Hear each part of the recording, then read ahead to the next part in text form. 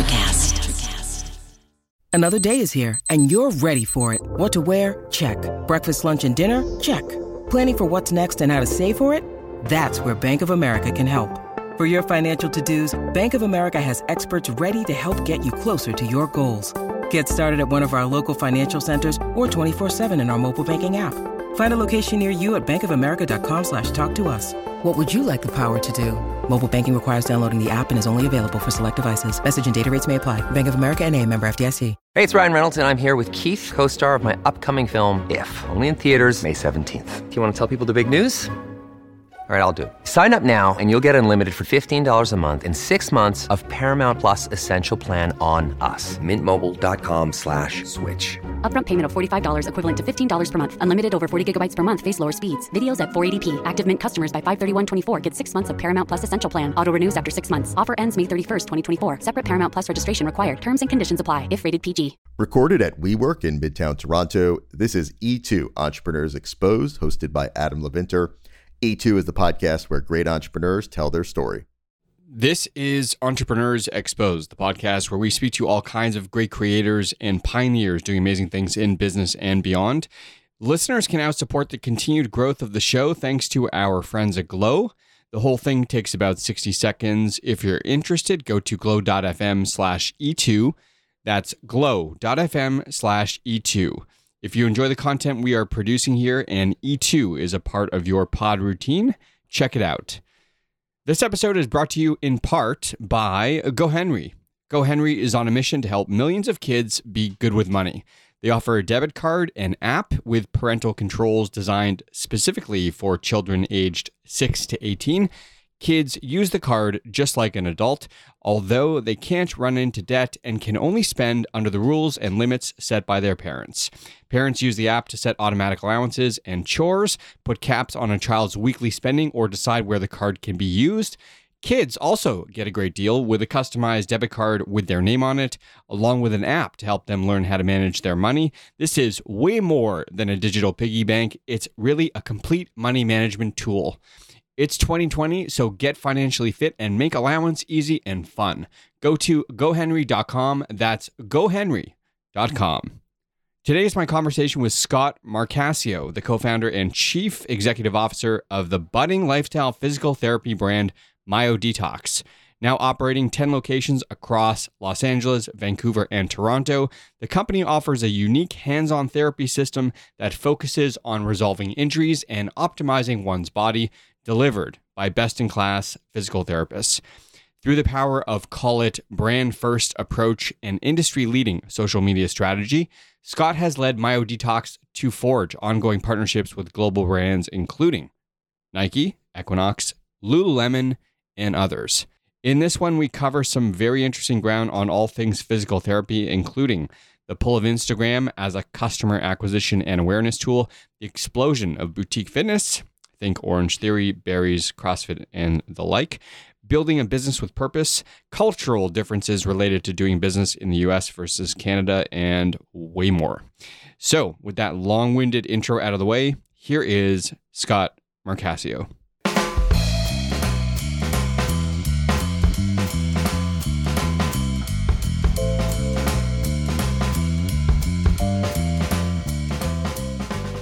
I did a little research on Myodetox, of course, but I think the origin story will be better told by you. So how did you and Vin come together as co-founders, and what was the gap in the market that you identified? So, I mean, it's quite interesting because I think the journey's been very organic, and I actually had no intentions to ever be back in the healthcare space. I had personal training when I was younger and just really enjoyed health and fitness generally, but it didn't feel like a career path for me. So when I met Vin, I was actually working for a European telecom business, dealing with fiber optics and wireless infrastructure. And for a couple of years, was having chronic back pain.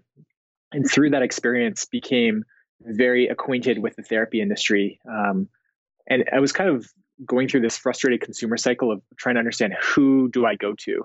So I ended up going to physical therapists and chiropractors, and massage therapists and osteopaths and athletic trainers, and became very well versed in how strange and fragmented the industry was. And from a consumer's choice standpoint, all I'm looking for is who can actually solve this problem for me. And it wasn't until I had a mutual friend actually introduce me to Vin, who's a physical therapist and my business partner, that I was able to find someone that was able to really fully get me out of pain. And something that he was doing that was quite different was, I think he took a much more kind of comprehensive, holistic view of the body and had been training with people outside of his discipline. So traditionally in the industry, physios generally like to learn from physios, and chiros learn from chiros, and massage therapists from massage therapists. And he was breaking down those barriers and trying to learn anything from anyone. And when I met Vin, he was what I would call a disgruntled therapist. He was 6 or 7 years into the field. I'm not sure how much you've been exposed to the field, but its traditional business model runs a little bit like an insurance mill.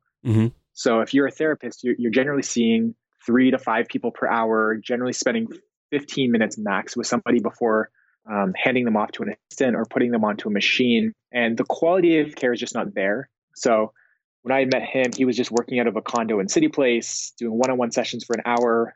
We really hit it off. And I just think his approach not only worked for me, but it resonated with me because it was much more about preventive care. And it's like, okay, I understand you injured your back, but let's rewind and figure out why did this happen in the first place. And I think a lot of the traditional model is about let's get you from minus 15 back to 0. He was talking a lot about let's get you back to 0 and then let's get you plus 10.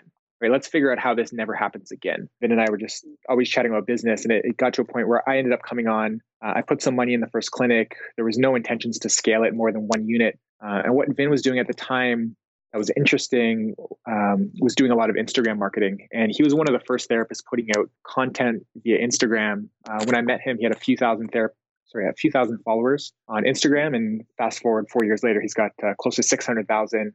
Has essentially built the largest physical therapy account out there. And that ended up snowballing the brand and the opportunity. And we were able to sit there from one clinic having this huge reach, especially into the US, and start to think about what happens if we scale this concept of boutique, high touch, one-on-one care. Let's just go back to the who do I go to question that most people that are seeing therapists are facing. What sorts of questions were you asking of practitioners when you were going through this yourself? And what sorts of questions do you suggest that people ask of their practitioners to somehow gain some understanding as to whether or not they're seeing the right person in the first place? I think, when I reflect back to essentially being an uninformed consumer at that point, you're almost delegating this authority around your body to these different people, and you don't really know how to qualify who's good and who's not. Mm-hmm. And that was actually one of the pain points that we recognized in the marketplace, that there has yet to be a trusted brand. How the therapy industry works today, it's all lay people network. If you hurt your shoulder, you're going to start asking around to your friends of like, hey, did you ever deal with an injury? And that's how most people end up finding their therapist. They find a friend who glows about an individual, and they end up getting lucky and finding the right person. And that's essentially how I found Vin. I was just continuing to ask my friends and stumbled upon him. So I got lucky. And I think a lot of people do get lucky. And as we recognize that pain point, we said, can we create a curriculum and a system that we feel good? We've got about just over 100 therapists in our system right now. And, I feel confident sending somebody to any of them because we know that there's a certain threshold in which they've been trained. So if I was sitting as a client and saying, who do I go to? First thing I would look for is find people that focus more on manual therapy, which is away from the assistants, away from the machines. They're spending real quality time with you. And there's a ton of great therapists out there. But what we found is I think the people that are really focused on delivering the best quality outcomes and not really playing the insurance game are generally the manual therapist in a one-on-one setting. So checkbox number 1 should be, if you're spending that first session with someone, it should be minimum 45 minutes and ideally 60 minutes. That therapist needs to get a really comprehensive understanding of what's going on with you. And if it's your shoulder that's a problem, it's not just about the shoulder. It's what's going on with the rib cage, what's going on with the hip, what's going on with lifestyle factors. If you have no knowledge if this therapist is good or not, first of all, understand, are they putting in the quality time and asking the right questions? And I think whether you have the background or not, you should be able to identify that. I think the second thing is, do they give you a plan of attack, right? Is there a clear resolution that, hey, here's what we're going to work on together for the next 4 to 6 weeks? Or are they kind of taking it session by session, saying, oh, here's, we'll see you next week. We'll see you next week. I think the best therapists that we've been able to spend time with, they clearly are able to articulate what the issue is and give the client a roadmap for how we're going to get you back to, regular and beyond. So I think those are the two things that I would, at face value, look in how would grade a therapist. What was Vin's diagnosis of what was going on with your back? And to quote you, what was the plan of action going forward? So something that was quite unique is every single therapist I'd been through, and just maybe to set some context on the injury, I tore my SI ligament. So it's kind of the top crest of the hip. I had injured some ligaments there. And every therapist I had been to was working in the back muscles, the hip muscles, basically trying to balance out some tension in the back.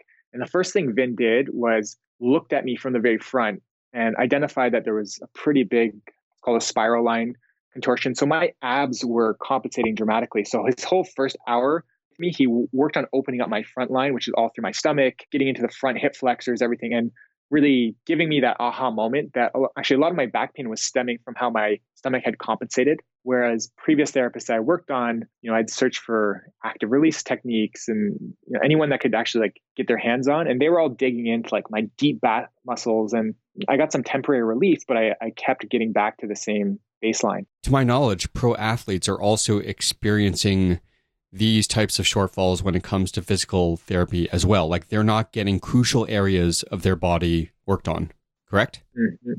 100%. I think there's definitely a shift happening where pro athletes especially, I think, are being much more intelligent about how they approach the recovery. And it's not just like the post-workout rub down anymore, the thinking about tension, but there's a lot more of a systemic approach that can be taken. So for example, Vin works with Chloe Kim, who's one of Olympic gold medalist snowboarder, works with Chikorito, who's one of the best soccer players, Johan Blake, who's a Olympic sprinter for the Jamaican team.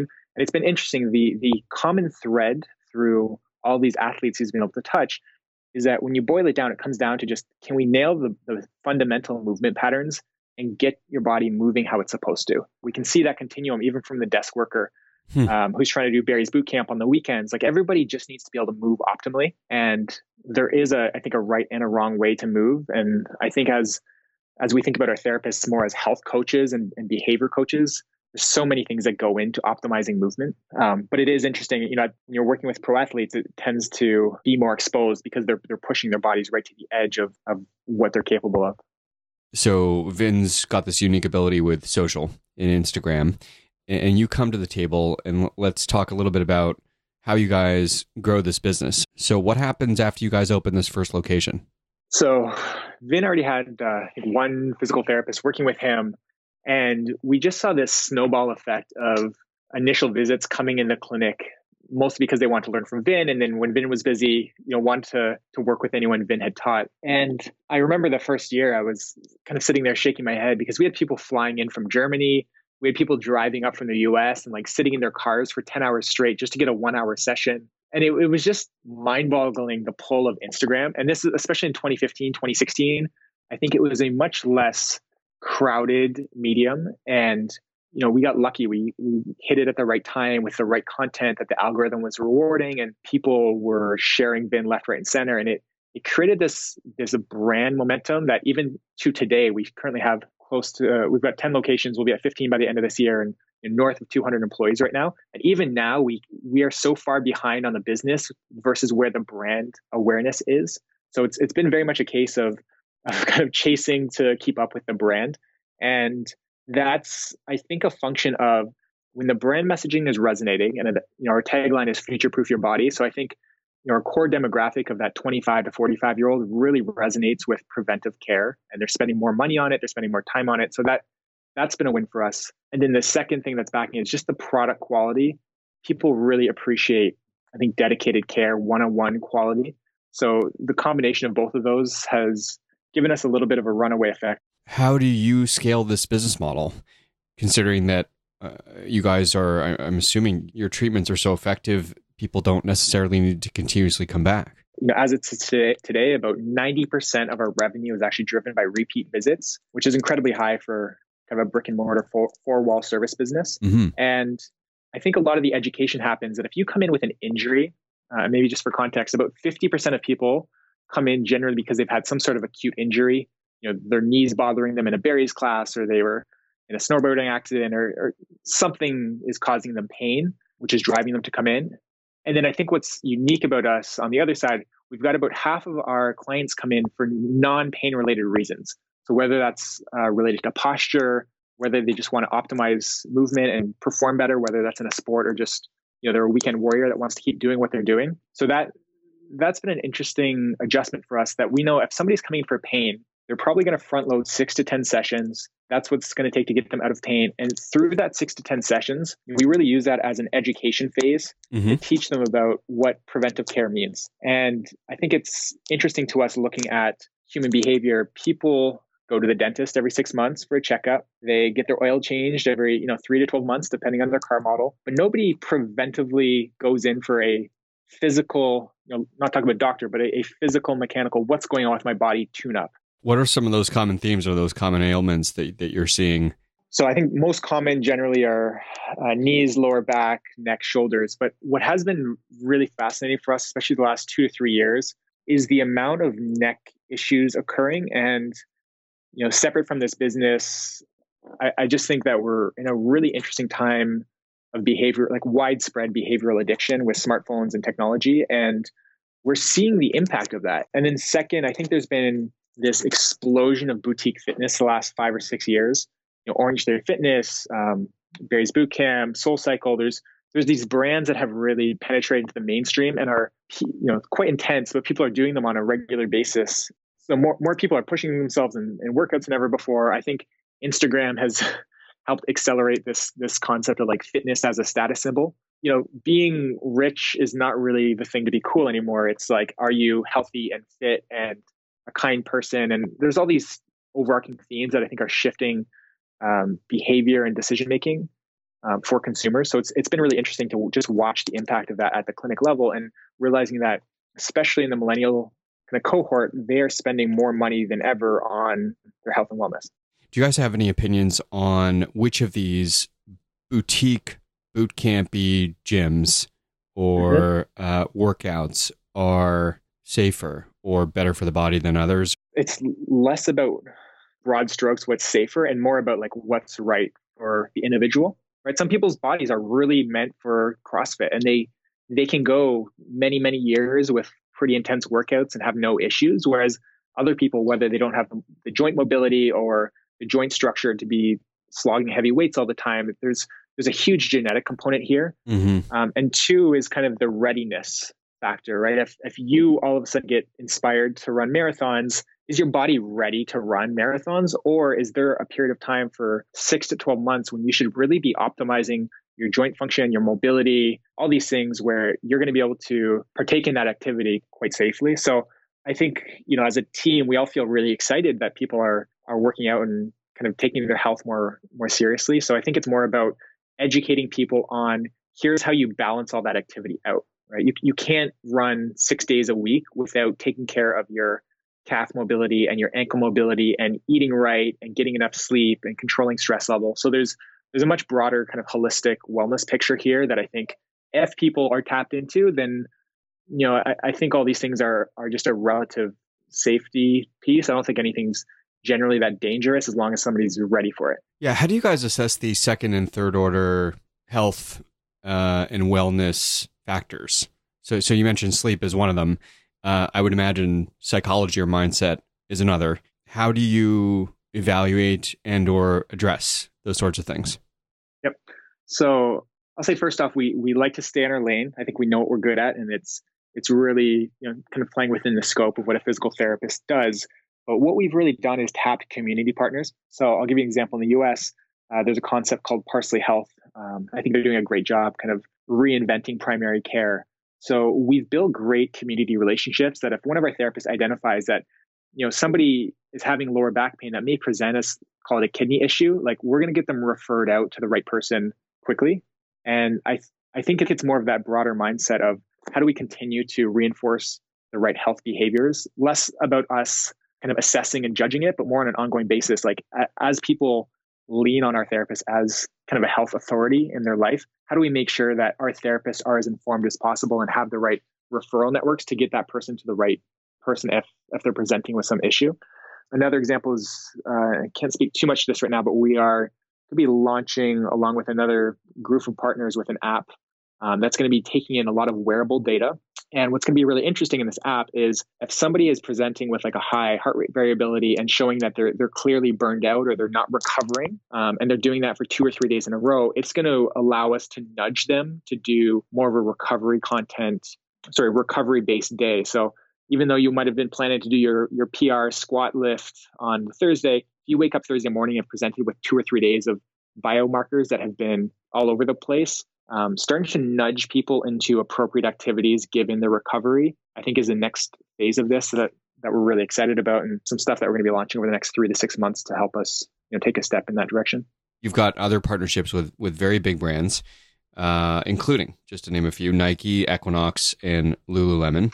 Could you speak to what you guys are involved with here and what you're endeavoring to do as collaborators? Yeah, I think we've been very fortunate and excited about pretty early in the brand history to be able to just collaborate with what I think are our beacon brands, brands that have really pushed into the mainstream and have built platforms that we're able to leverage. So Nike was exciting pretty early in the company. In early 2018, we started to do activations with them around certain events.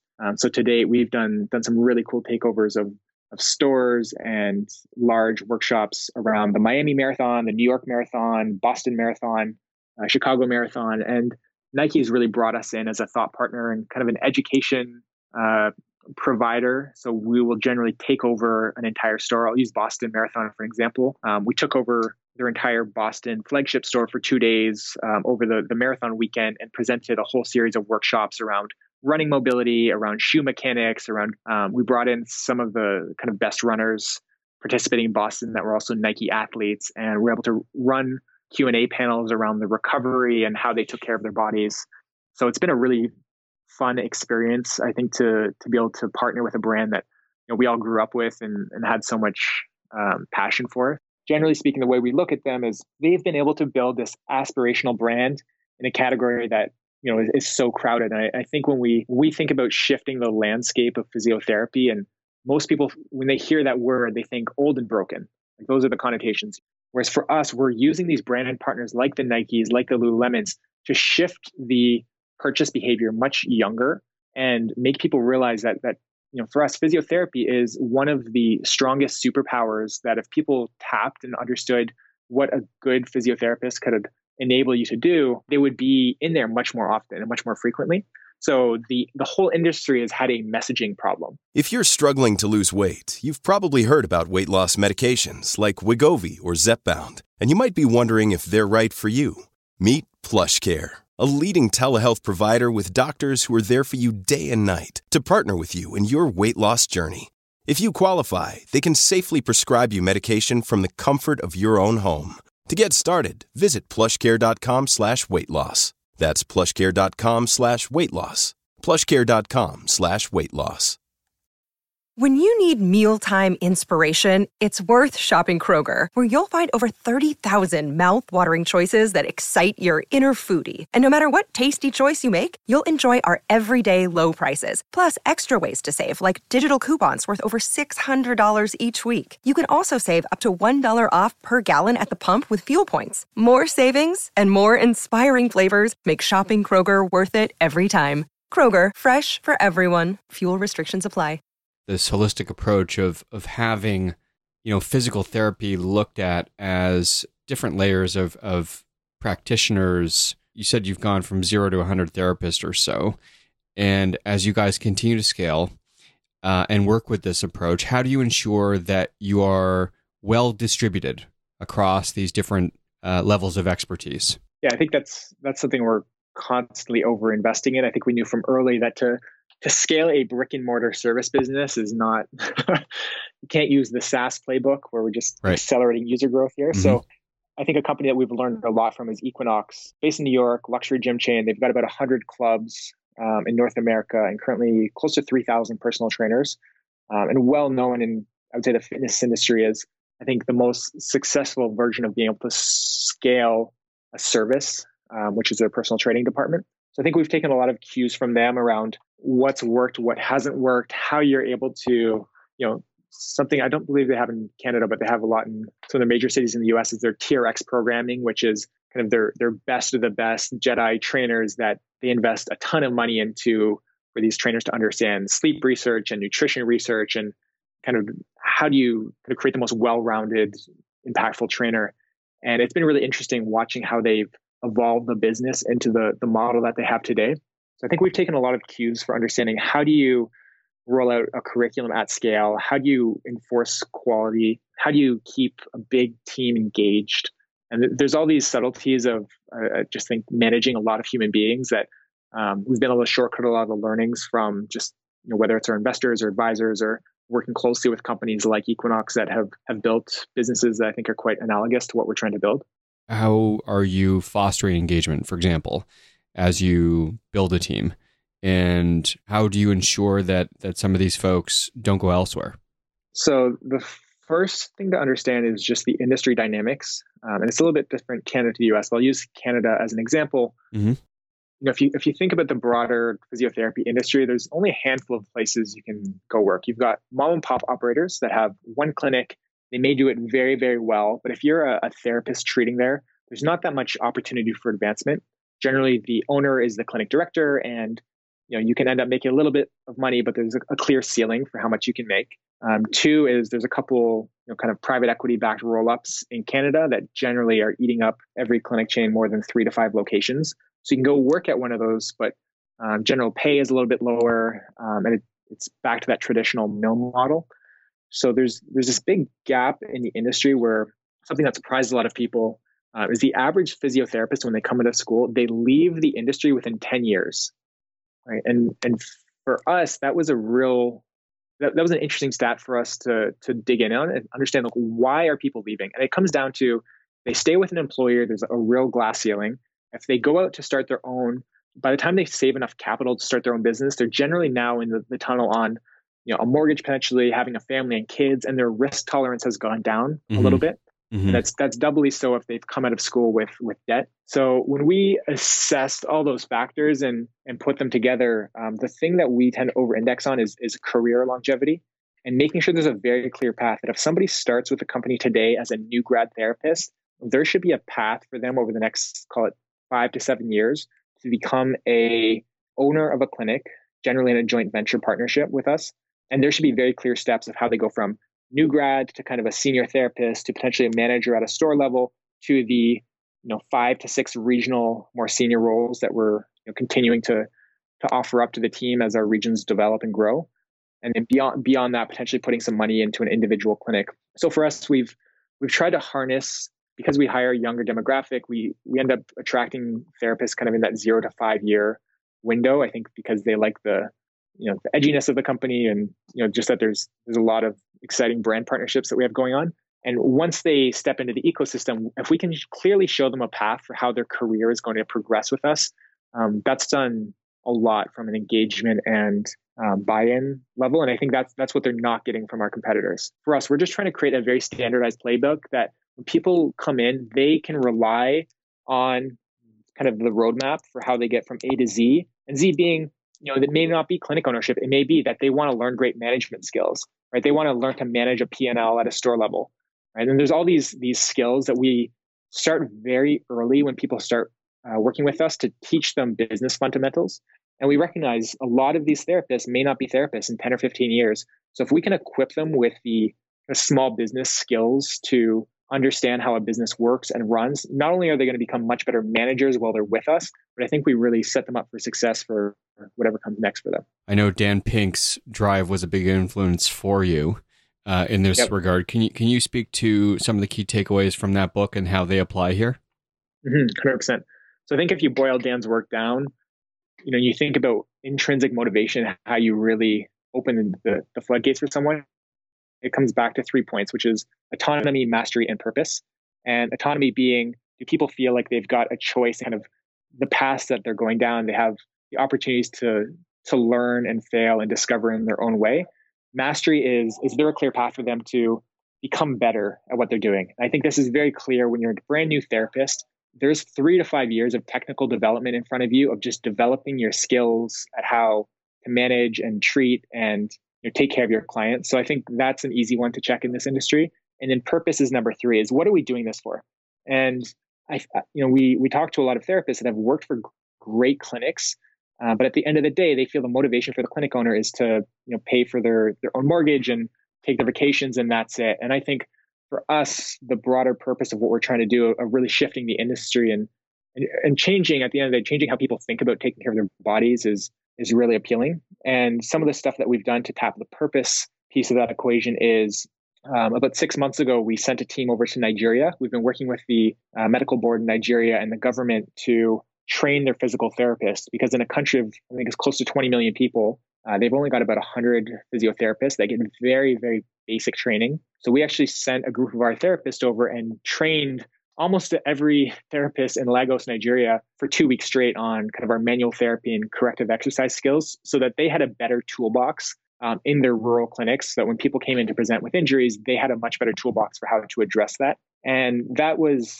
infinitely satisfying, I think, for a lot of our therapists. And I think there's this philanthropic piece to the business that is growing quickly. We've got trips planned to Jamaica in April this year, where we're doing something similar. And then we've been in talks with the governments in Tanzania and Rwanda to do something similar. So I think as we think about where is this business going, domestically, I think there's a ton of exciting business opportunities and management skill opportunities and areas where our therapists can feel truly challenged. But I think on a broader, what are we doing and why do we exist? I think these sorts of projects get people really feeling that they're showing up and they're making a real difference. Evidenced by, like you said, your brand equity, the amount of followers you have, the amount of therapists that come in the front door wanting to work for Myodetox. So kudos to you and your team for doing that. Shifting gears a little bit, I want to ask you about your expansion. So 10 locations so far. What does expansion look like in 2020? And how do you fund this type of growth?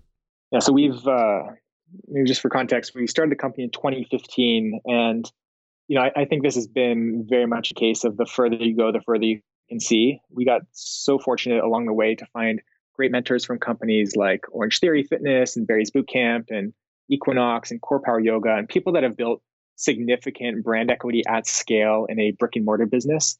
And I think that's a piece of advice that I always try to give most entrepreneurs is like, find the people that have kind of wrote this story before, and they will help shortcut so many of the learnings and the mistakes that you're liable to make. So we were fortunate along this path to find those people, and that's really helped inform how we think about expansion. And as far as where we sit today, I think, over the next 2 years, we're still in the building the brand phase. And in building the brand, it's so critical to have the brand in front of kind of the tastemakers and influencers and people driving culture. So, by the end of 2020, we've got our first store in Manhattan that's going to be opening up in fall of this year. We've got a few more in key locations in LA that are going to be opening up. And just last week, we actually opened a flagship in Yorkville Village in Toronto, which right across from the Equinox there, and I think has been great just from reinforcing our brand positioning there. So as I think about growth over the next 2 years, a lot of it is continuing to just infill these key markets, probably open in San Francisco, and then a couple secondary health and wellness markets, potentially Denver, Seattle are markets we have our eye on. One of the biggest challenges for us was the jump from Canada to the US. We're actually the first Canadian therapy company that ever attempted that one. And it's been a lot of learning, and it took us, we opened about a year ago, our West Hollywood location, and many, many lessons learned over the first year. And I think we're now feeling really good about putting the accelerator down a little bit faster on the growth. But the real intention here is to open, I'd say 60 to 70 stores domestically over the next 5 years. And we've got, plan in place to do that. We see this huge opportunity to become the trusted brand in the space on the back of this explosion of boutique fitness and, people just needing a trusted source of where do I take care of my body. The second piece regarding the funding, you guys were bootstrapped early on, and you've spoken about this, but at some point, I would imagine this becomes very capital intensive. So are you guys pursuing the venture path? Yeah. So the first almost 3.5 years, Vin and I bootstrapped everything and lived the startup life of maxing out credit cards and line of credits and living very small. And it was dark, painful times, but I think that created a discipline and thoughtfulness around resource allocation that's really served us well.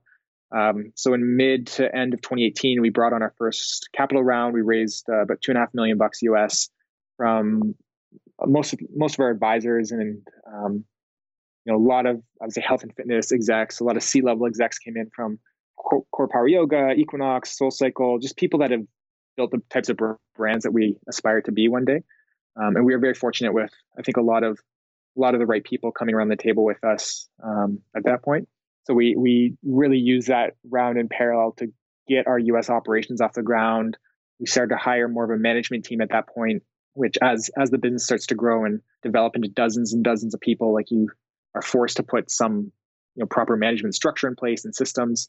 And we're currently finishing off our second round as well right now with a good chunk of existing investors, management teams putting up some money and bringing some new faces around the table. So it's not, I would say, venture money, because it's typically very time bound and you've got a bit of, gun to your back to grow as fast as possible. And for us, Yep. We've been really thoughtful with bring on, I'd say patient capital, mostly from individuals that fully believe in the mission and kind of see the long-term game that we're playing here. This is a business that takes time to scale. We're going to do it, I would say, faster than any business competitive to us will do. But I just think there's an optimal speed of growth here. And as soon as we start feeling like we're getting over our skis a little bit, we just need to pull back. So it's a bit of a finesse game to make sure we're growing at the right speed, that the people on the team are feeling challenged but not overwhelmed, that the therapists see clear growth opportunities and we're able to bring them those growth opportunities in a timely manner. So it's a bit of art and science, but yeah, I think the thought is through a little bit more external capital, plus because we're in the healthcare space, we're able to get fairly good terms on debt. So we can be thoughtful through both external capital and using debt on some of the stores, and we should be in good shape to continue the growth.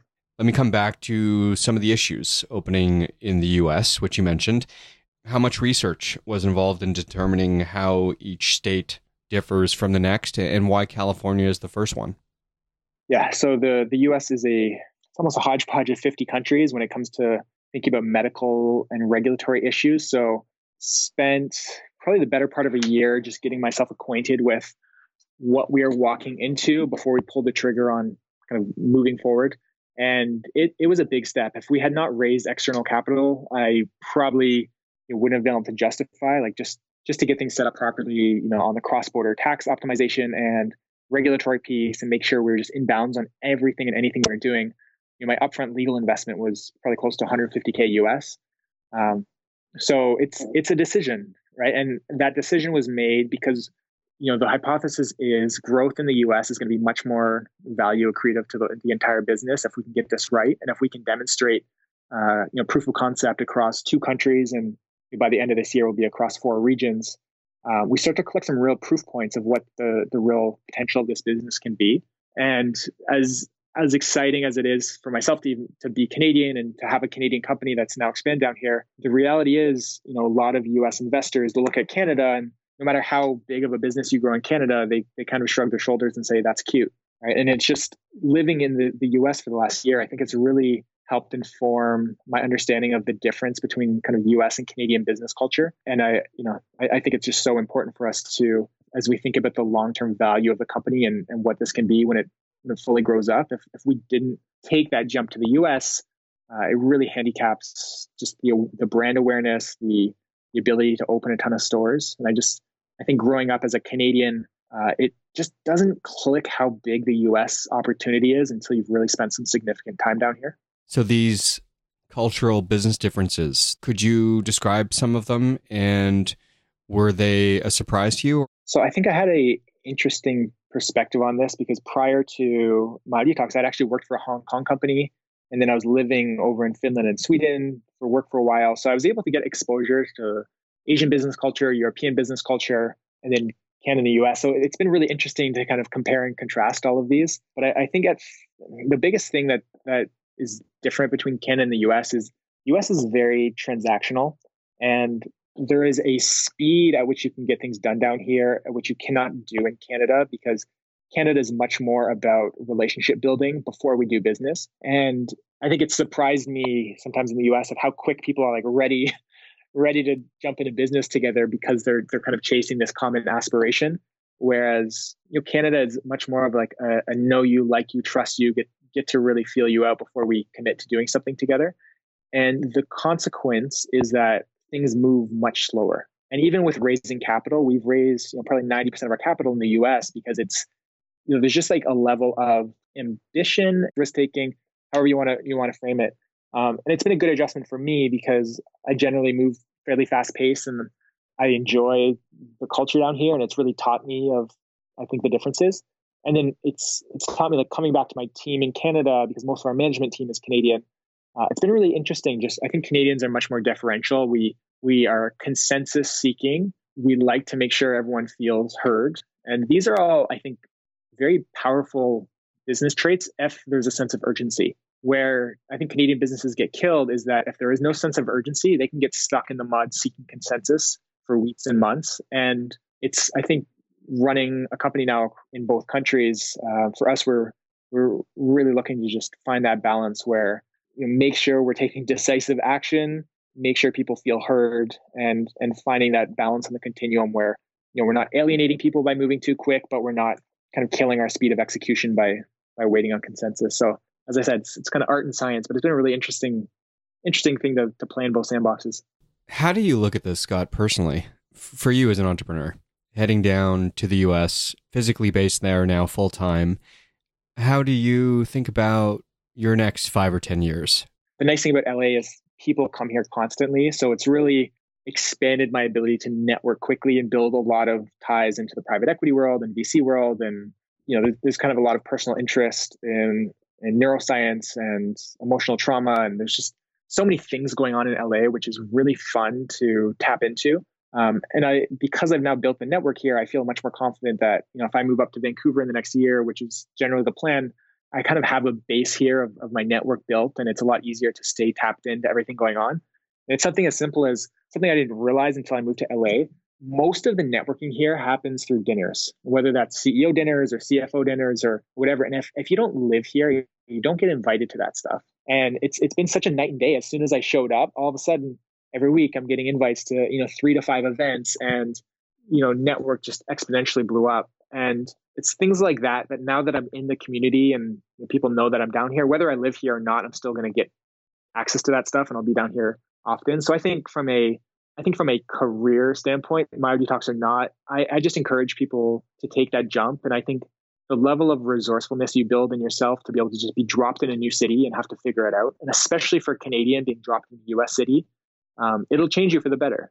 And I feel so grounded that wherever I end up, I've kind of built that sense of resourcefulness and ability to trust in my faculties. So I do expect over the next 5 years to not necessarily slow down, but probably redivert some of my efforts. I think I'm over-indexing on work right now, given that I want to have a family over the next 3 to 5 years and get as much of the work done now so I can spend some quality time with them. But I just am so excited about where the business world is going with clean technology and a lot of the thinking around the environment and how do we attack climate change and social inequality. And I just think that this next phase for me, however long I'm leading the charge at Myodetox, whether it's another 5 or 10 years, that second act around kind of solving the world's large problems is really interesting to me. And I feel like the ability to kind of use the business skills that we've all learned, our whole team has learned going through this adventure, I think just gives us a lot of opportunity to pivot into whatever projects come up. Yeah, that's great perspective. In the last few minutes, where do you want to point listeners to for more info on Myodetox, either in the US or in Canada? Yeah, I think Instagram is kind of our home of where we like to tell the brand story often. So you can just go to instagram.com/Myodetox. If you are in Toronto, Vancouver, LA, come and check out one of the clinics. Most excited. I mean, West Hollywood is an incredible location, but most excited about our Yorkville location that opened in the middle of Toronto a few weeks ago. And I think it most reflects, what the brand has become and continues to evolve into. So we're really excited about that. And New York should be coming online shortly. So if you find yourself in one of those 4 cities, please come check it out. Just want to mention, folks can also watch and follow you on YouTube, and you guys document a lot of your stuff as it relates to growing Myodetox as a company via video. We're really trying to show the work, I think, behind the company, not just on the business, but our therapists and how they, something I'm really excited about that we're doing this year is we're actually going to be kind of following the story of 5 of our therapists and how they like progress through the company, a little bit more of a docu-series, just to show therapists, like, here's the skills you need to develop. Here's the mentalities, the mindsets. Here's what you're going to struggle with, right? Here's tools you can use to overcome. And just bringing this like human lens to an industry that, as I mentioned earlier, it's just been very, very mechanical and very kind of like a mill. And I think that's our biggest goal, is if we can serve the therapist, everything else falls into place. Well, congratulations, man, on all you guys are doing. Super exciting about the docuseries. Great stuff. And I'm wishing you guys, you and Vin and the rest of your team, huge success, both in 2020 and beyond. So congratulations and well done. Thank you so much, Adam. I really appreciate you having us on. E2 is brought to listeners in part by Scriberbase. Visit scriberbase.com for more info. Indochino, made to measure suits and shirts at a great price. More at Indochino.com. And WeWork, where businesses thrive. More at WeWork.com. If you like E2, you can subscribe to the podcast wherever you consume your audio. Leave us a review. Even become an exclusive supporter of the show. Visit glow.fm/E2 to do so. Until next time, make today count with whatever it is you're working on.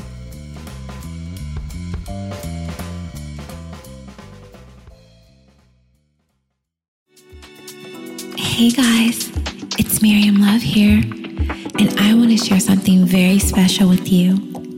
Check out my new release, All In, the Spanish remixes, out now on Electric House Records. And always remember, be love, share love, all love. Available now wherever you listen to music.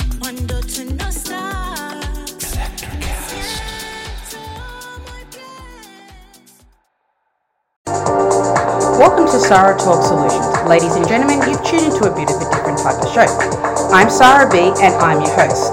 You can find me on my IG, which is Aussie_Sarah_LA. I talk about amazing, relevant conversations and topics and what functions that goes on in this magical, wonderful, wonderful city of the City of Angels. My IG, which is Aussie_Sarah_LA. Electric House.